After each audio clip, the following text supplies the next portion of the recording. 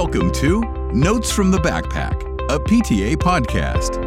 Get the inside scoop on how to help your child become successful in and out of school. As parents, we know that your child can sometimes forget to share the notes from their backpack. That's why we've launched this podcast just for you. Welcome to today's episode. I'm Keisha DeSandes Lester. And I'm Helen Westmoreland, and we're your co-hosts. Today, we're returning to a very important topic, social media. You may remember our interview with Samir Handooja about social media and cyberbullying, but today we're going to dive a bit deeper into the subject and look at it through a positive lens.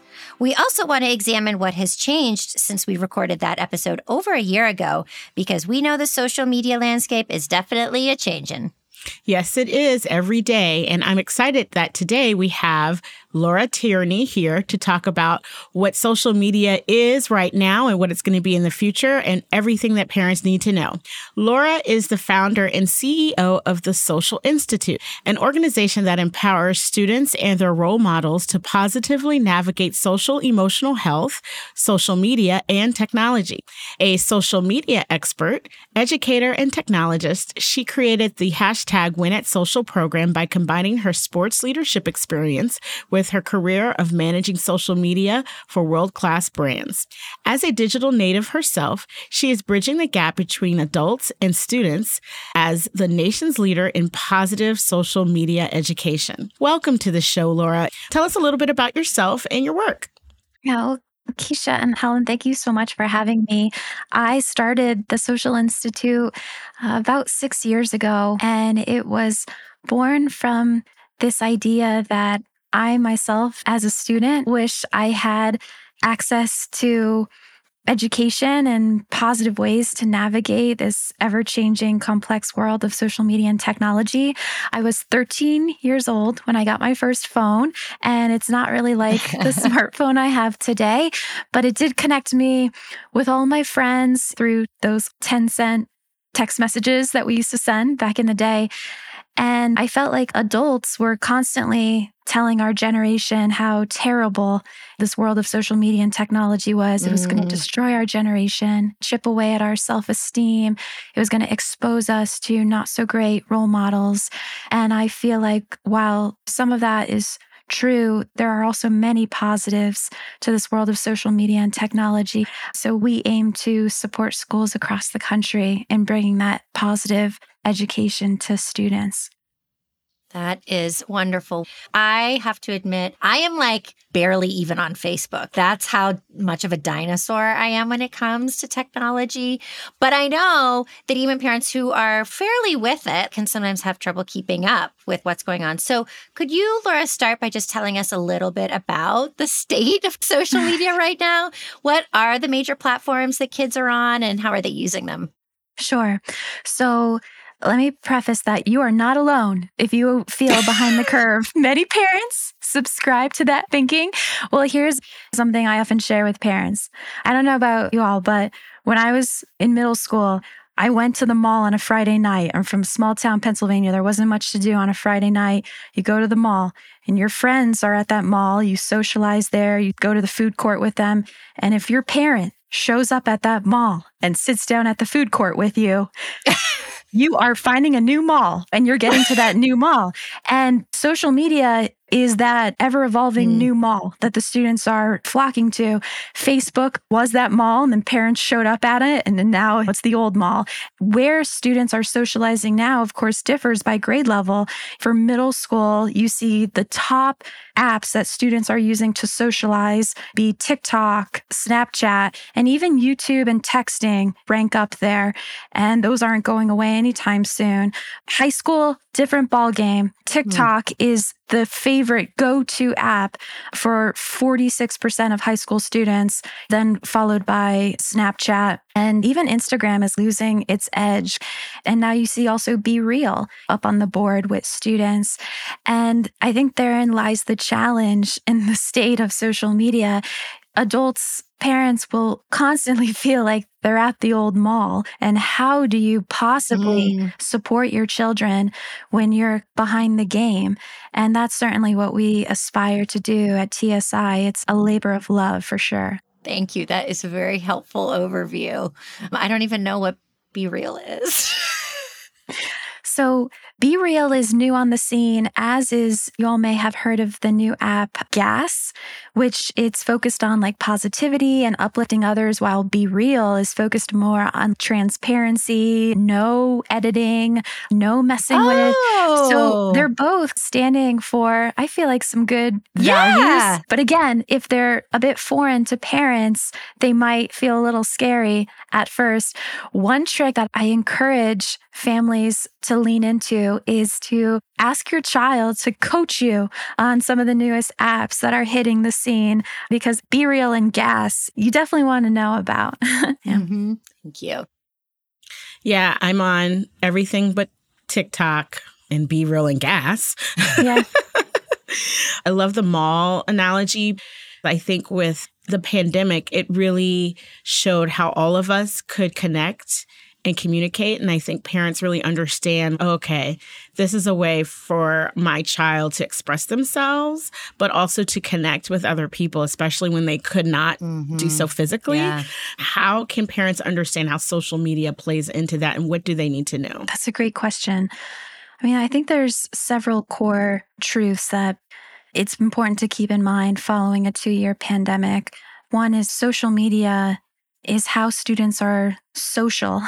It's how they connect with friends. It's how they learn about trends. It's now how they even purchase things that they need in the classroom and outside of the classroom. And it's becoming even more than just how you socialize. And it's not going away anytime soon. I believe parents across the country are reimagining their family's relationship to social media. Old school way of looking at this is, oh, you're working on homework. I need you to get your smartphone out of the room and charging downstairs. New school way of looking at it is, oh, you could download the Forest app, which is helping you focus on your classwork and helping you build that 21st century skill of focus all through an app on your smartphone. It's about empowering and equipping your child instead of scaring and restricting them. And that I think at its core is probably one of the biggest things I think families are leaning into following the pandemic. I'm curious, Keisha, have you seen that or experienced that? Yes. As we've gone through the pandemic and we dealt with children who had important milestones and they couldn't do them in the traditional way or whatever they were mentally expecting. And it's really, like you said, it's changed the way families operate. And this whole like limiting screen time. Well, during the pandemic, I mean, screen time was sanity. That's right. It's not about limiting the screen time. It's about the quality of your screen time. So hearing you say the Forest app, that's what you called it, right? That's right. I need to look that up because my son, he's always had schoolwork, but he has this week started traditional homework in first grade. Aww. And I had a whole conversation with him about you're on the journey of homework and all of those things. And he's half rolling his eyes at me, but that's okay. And I'm definitely going to try out that app because I think that's what parents need. And I think that goes into our next question, which is what are some other ways of interacting with social media? I had a diary when I was growing up. And the big thing is you didn't want your mom to read your diary. But not too long ago, I was the single girl and my friends had these kids. And I'm like, do you see your child is like on social media and they're on this and that? And they're like, oh, yeah, we know. We're not looking. Like, what approach do you think parents should take? I find one of the greatest trends and things that we see in the research following the pandemic is how anxiety and depression among students is going up. The children feel like, hey, how can we use social media and technology to work for us, not against us? And how can we use it to minimize those feelings of anxiety and sometimes depression? The students already know that social media and tech has endless possibilities. I think it's such a skill as a parent to be able to tap into that and say, okay, if my child is suffering, well, maybe I could lean in and we could talk about using the Calm app on their device instead of only seeing social media and tech as a negative. I think analogies are so powerful when talking about social media to parents because analogies help bring relevance, of course, to something that might seem a bit foreign to you. And I think of social media and screen time often like the food pyramid. It's not that food is bad. It's just that the top of that food pyramid, you better hopefully limit your consumption of chocolates and sweets. Yeah. And we know that. And we're taught that from early ages. And screen time is no different. At the base of that pyramid is ways that you could socialize through technology as a family, through FaceTime, through games that you could play together, like Heads Up. And then as you move up the pyramid, well, we can use technology to learn. We can use technology to help us concentrate and focus on things that matter most to us. We can use social media to follow role models. I remember doing that in high school. I'm from a small town. It exposed me to so many cool people that reinforced positive values in my life. But then as you get up that pyramid, there's a lot of bad habits that you could build if you pay too much time in that section at the top. So just recognizing that if we can empower and equip our kids rather than scare and restrict them, we can activate most of that pyramid rather than being afraid of it. That's a very good analogy. It's really, really good. And now for a quick break. Parenting in the digital age is complex, and families need tools to help kids and teens stay safe online. Norton is a global leader in consumer cyber safety, protecting and empowering people to live their digital lives safely.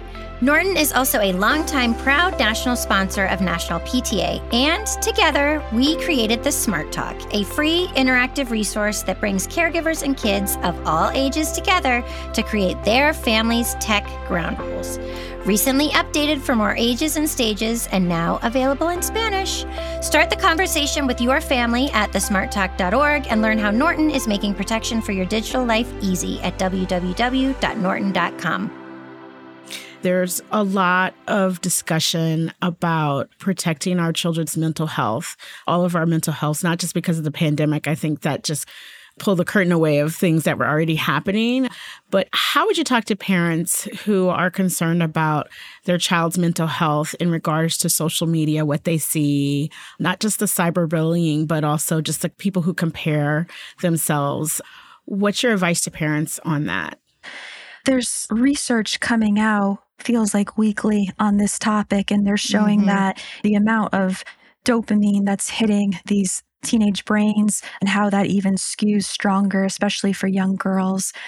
Our mental health is impacted by what we're consuming. The role models or lack of role models in our feeds, the accounts we're following, the media that pops up that sets a standard for how we should look and compare ourselves to others and more. So I think this is an amazing time of year to huddle with your child, your children, about what is influencing them, taking a look at your feed, not just saying, oh, well, who should we unsubscribe and unfollow, but also who can you follow to help set a positive standard for mental health. A great example is like students are leaning into TikTok to learn different types of meditation, but they're also seeing trends on TikTok of self-diagnosing yourself, which leads to unhealthy decisions. So again, like any tool, it can be used for positive or negative. The more we can help, I think, our children get the negative out there by inserting more positive is a nice way of helping social media have a more positive influence on our mental health. I want to pivot and talk about what schools are doing vis-a-vis social media and technology a little bit. I was on a call last night with a bunch of incredible parent leaders, and it came up that like most of their schools all write no social media allowed on any computer, which I understand. But I'm curious, Laura, from your perspective, when you think of some of the things that schools are doing well to help kids navigate social media and things that they're not doing so well, what is your take on that? Yeah.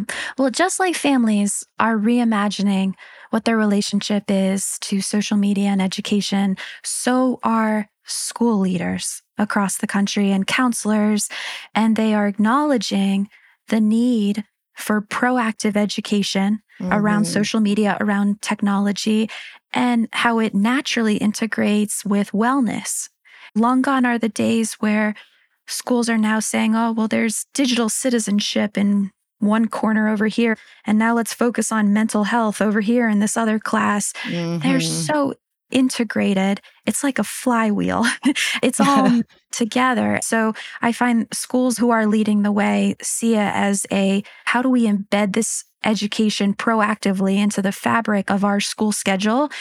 And how do we partner with the parents to give them options and best practices? Let's not tell parents how to parent, but let's make them aware of different tools that your children could be using. And they have a deep respect for each family's values and saying, hey, you know your child best.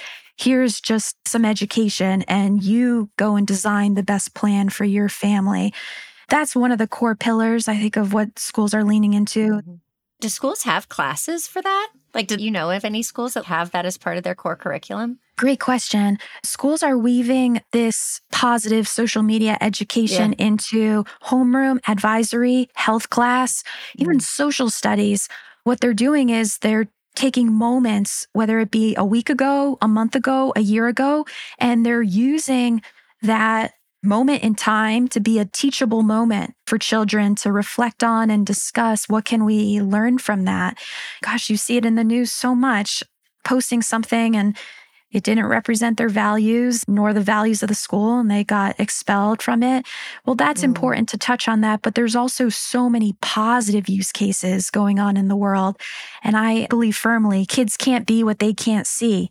So all day we could talk about the negatives going on in the world, but if schools can also highlight all the positive ways they're using social media, that's, I think, a gift. It's a lifelong lesson for students. Oh, that's such good advice. I like that. It is. You really got me thinking. It's really just parenting. I think sometimes in my journey as a mom and my husband and I, we just realize it's just a teachable moment. We make the thing this really big distraction when the real issue is it's a teachable moment. How can parents advocate for this type of education if they don't think it's happening? Sure. Well, I've seen it happen numerous times. It could be one or more parents talking with the PTA for your school and understanding that this is actually a very common need among families and expressing that need to a school administrator or a counselor. And it really truly is a partnership. It's not about parents pointing their finger at the school saying, well, you do something about this. And it's not the school pointing their finger at the parents saying, well, you figure out a solution to this. It's coming together to form a partnership to say, hey, when you have advisory or homeroom, can you dedicate even a 15-minute discussion where the students can huddle as a group and talk about these teachable moments, and you get the gift of positive peer influence in those moments. And then after you talk about it, can there be discussion questions that go home to families so families can continue the conversation and put their fingerprints and values on the conversation? And I think that's the future of this kind of learning. I know you work directly with a lot of young people. Do they want their parents to talk to them about it? What are young people like? Where are they in this equation of the partnership and what you hear them asking for? So one of my favorite parts about our work at the Social Institute, this is what gets me out of bed every morning, is when we started the organization, we built out a program called our Student Ambassadors, and we huddle with students across the country every other week talking about things that matter most to them. And we are firm believers in student voice is the future of this education. Yes. So students, they want to talk about topics that matter to them. It's that they want to feel heard and respected and not lectured around these topics. You want to get on their level. You want to ask a lot of open questions. And Keisha, back to your point, this is parenting at the end of the day. It might be about a topic that is a little bit foreign to us, but the more that we can get a child to open up about it, the more we build trust at the end of the day. Yes. And that's your ticket. An amazing relationship is building that trust over time. I think it's about starting young too, because if you come at these conversations from left field, it could feel awkward at first. But one thing we always tell schools, repetition is the mother of learning. Yes. So the more we huddle as a family and the more we repeat that habit, the more a student gets used to it and opens up over time. Mm-hmm. I love that. This is so inspiring. And I hope it really helps parents that are listening today. For me, and also Helen, our children are not old enough Yes, thank you. to be on social media. Now, my son is aware of it because I am on social media. But you said it's not going away. So when he is old enough and when all my children are old enough, social media is going to look different. So what do you think the future of social media is going to look like? What are your thoughts on that? Well, if I may answer that question with just a question back to you both, which is, how would you both define social media? Oh, that's a good question. Yeah. Wow, you got me. I know. Yeah. You call it a mall, but I see it as just a place where you can connect with people, where you can share a little bit about your world, and also where you can get news. And you made me laugh when you talked about purchasing, where you can buy things too, because they get me as well. Yeah. I'm going to co-sign Keisha's definition. I think that's a good one. Yeah. Yeah. I put that question back there because I posed that question to parents to really think about how you define social media, because I think of it as chop off that second word media and just think of it as it's your child using technology to socialize with others, which could mean texting. It could mean YouTube, even if they don't create any YouTube videos of their own. It doesn't have to be the iconic social media platforms like TikTok or Instagram. So your child might be in first grade, like mine is right now, and they're using FaceTime to connect with family members far away. We FaceTime a lot. I didn't even think about that one. And FaceTime is, think about it, it's social, it's screenshotable. It could get you in a lot of trouble. It's where you express yourself, but it could also be an amazing thing for family members and others. So I challenge parents to think your child is probably already using social media right now, even if they're not on Instagram or TikTok yet. So think of it as, think about any great athlete. Like, let's take Serena Williams, okay? Practice before you go pro. Serena didn't go pro right away. She eased into playing pro tennis. Granted, she's really, really good at it. She eased in over time. And I think we can ease our kids into social media over time. Even if they're in kindergarten or first grade, they may be using texting or FaceTime, but we got to ease them into it. They might be watching Netflix or Amazon Prime. You can ease them into those things. You can go into the settings of Netflix for a kindergarten or first grader, and you could turn off access to certain shows automatically populating. That's a great example of a move that you could make to ease your child into any social technology. And then the minimum age limit for some of the more iconic apps like Instagram, TikTok, it's 13 years old. And it's not 13 years old because a bunch of psychologists sat down in Silicon Valley to understand the prefrontal cortex and all that. It's because of privacy. And most parents don't know that. So they withhold a platform until 13 and they're like, great, now you can go pro and jump into this app. So the more that we really ease children in, think about rookie, varsity, pro, and build your milestones as a family. And as you're building those milestones, I think you build mental muscle with your children. Oh, I love that. I feel like if nothing else today, I've gotten so many great analogies from you, Laura. Yes. But just also so much great information. I want to ask, you shared a lot of great advice. If there was just one thing, one nugget you really want to put front and center for parents as a takeaway from today's conversation, what would that be? Empower and equip instead of scare and restrict. Ooh. As parents, we have an amazing opportunity to help our children thrive because of technology, not in spite of it. So really unlocking all the positives that can come with it. And if you aren't familiar with the positives, no worries. Let your child coach up and show you what's possible. Awesome. Laura, you are an incredible positive role model for our young people. And we've been talking a lot about social media. Do you have any social media handles that our listeners can tap into for learning more on this topic? So I can follow you. You better believe we are on social media. I have my own accounts where I'm sharing the latest news at It's called Solaur, my first part of my name, Solaur.